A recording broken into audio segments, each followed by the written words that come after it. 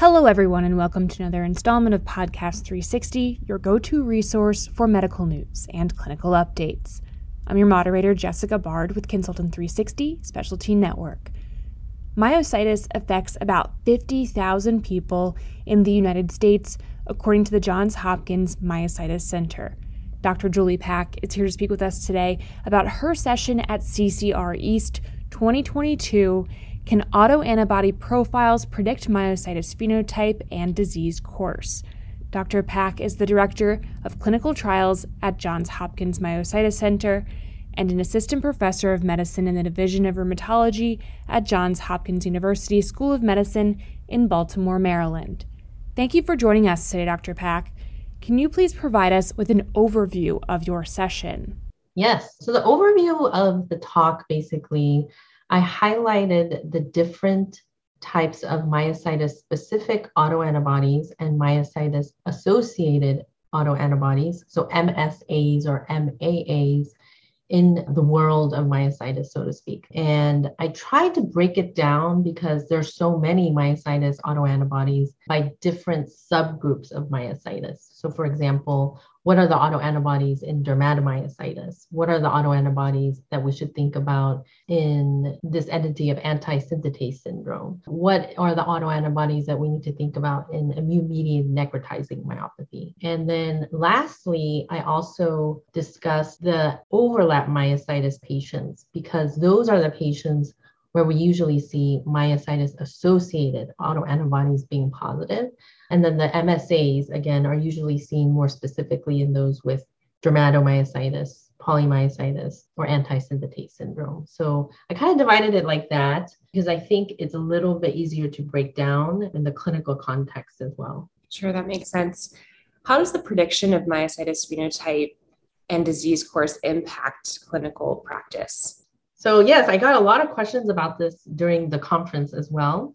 And in my talk, what I highlighted was that patients with myositis, once they're positive for an autoantibody, usually that does not track with disease course. Like if the titer is really high or it goes down after treatment, it doesn't necessarily mean that that patient is doing extremely well and will not have a flare or things like this. So basically, once you're positive, you're positive. The only exception that I highlighted during my talk is that in the patients who have an immune-mediated necrotizing myopathy, who are HMGCR positive, those patients, they have been shown that a disease marker of muscle weakness is the CK or creatinine kinase. Those levels track with the titers of HMGCR, which is the myositis-specific autoantibody. And so that is the only kind of evidence currently that shows it can potentially, track with disease course specifically.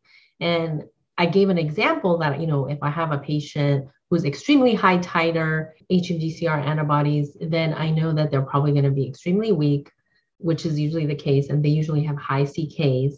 And sometimes I even recheck it to see if they're not responding, to see if maybe even the titer had come down, or is it still extremely high? Of course, the autoantibody level that we check, there is a ceiling to it, so it's not perfect, but sometimes it can be helpful.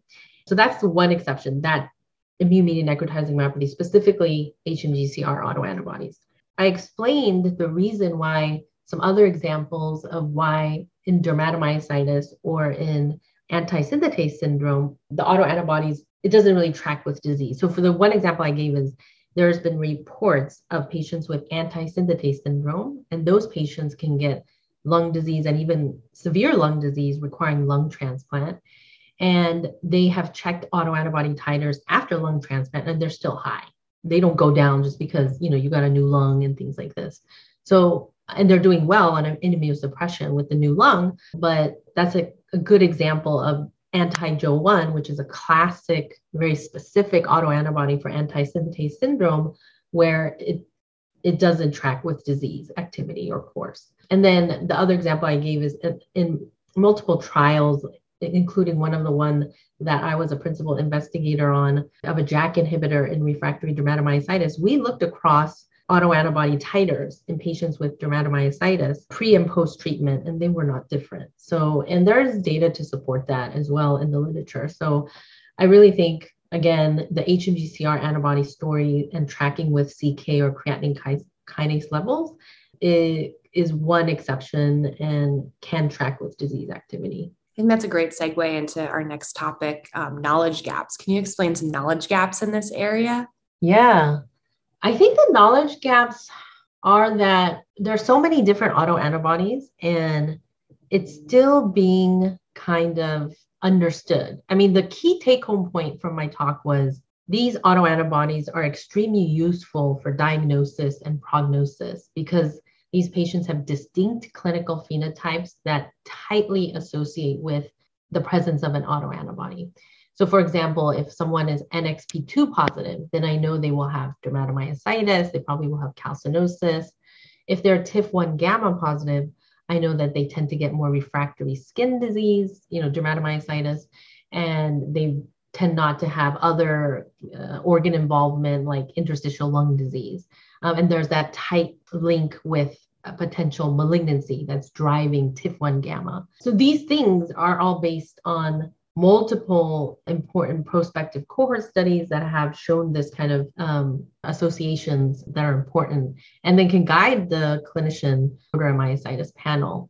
But again, there's so many other myositis autoantibodies where we don't know that. So for example, and that's the knowledge gap where if someone has a very rare synthetase, for example, like KS or OJ or EJ. I know these names sound a little, they're so rare that we don't even know exactly what their clinical phenotype is. We say, oh, they're probably going to have myositis and interstitial lung disease most commonly, but it's so rare that we haven't studied it in more detail. Like we don't know if there's potentially a cancer risk in those type of patients. I think that would be the major knowledge gaps. And then in regards to understanding all the different types of clinical phenotypes associated with these myositis autoantibodies, some of them we know very well and some of them we don't.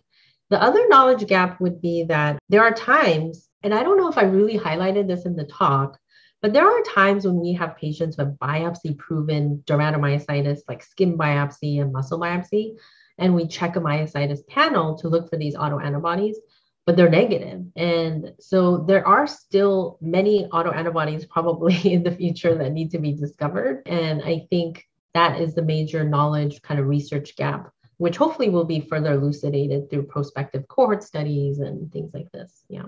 Again, great segue into the next topic. What is next for research on this topic? Yes, at our Myositis Center, we have a wonderful multidisciplinary clinic and we have an amazing translational group that we work with led by Dr. Olivia Casfield-Rosen and, partnering with this type of kind of translational experts help us hopefully to identify new autoantibodies and better understand those people where we can't find an autoantibody, but we know there has to be one.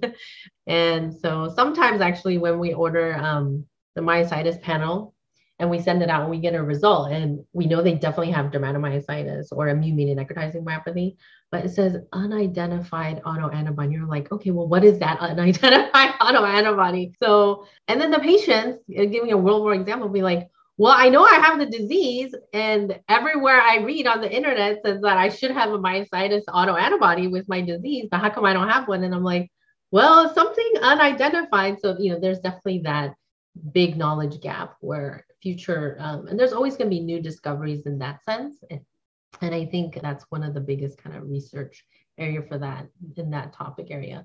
The other thing would be to hopefully have more biomarkers in addition to the myositis autoantibodies to track with disease activity, because right now it's really a lot based on clinical parameters. And sometimes it can be hard if someone has chronic myositis, like the CK level or the creatine kinase level may be hard to, maybe normal or just mildly elevated, but the patient's like, I'm extremely weak and they have chronic myositis and they're already on an immunosuppressant. We're not going to be able to really get to determine if they really have active disease. And so if there's other biomarkers in the blood that we can check along with clinical assessments, I think that would be also very helpful. Yeah. Now, I know that you already mentioned a few, but if you could just sum it all up, the overall take-home messages from your session. Yes. So I think overall take-home message is basically First and foremost is that these myositis autoantibodies are tightly linked to phenotypic expression, or in layman's terms, basically that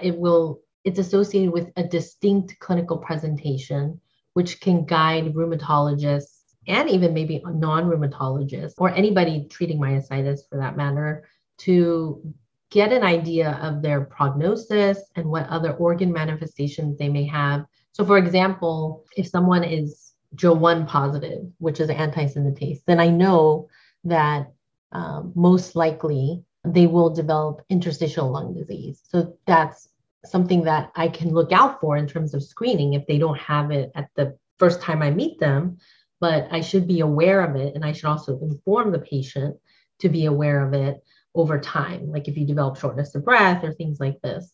And so that prompts the provider to consider doing, baseline pulmonary function tests and CT scans. So number one is really that it is associated, these autoantibodies are associated with distinct clinical phenotypes that help then further guide us to make clinical decisions and also educate our patients as well. And then second would be not to be,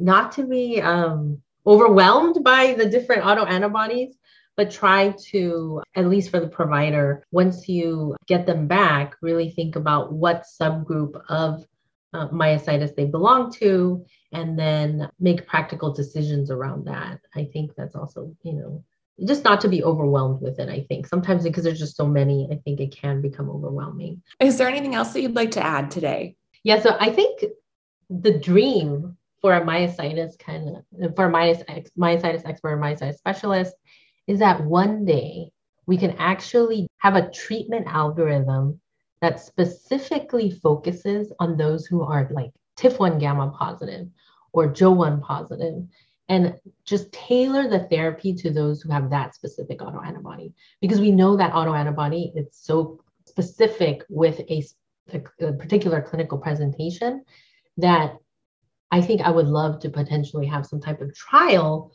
or treatment algorithm that's specific to that autoantibody. So I can tell the patient, we know if you're positive for this autoantibody, then X, Y, and Z will work extremely well for you. And I think that would be the dream of mine, and I'm sure many of others, but over time, hopefully, because it's a rare disease, we can do a trial like that in the future. Well, thank you so much for your work on this topic, and thanks for taking the time to speak with us. We appreciate it.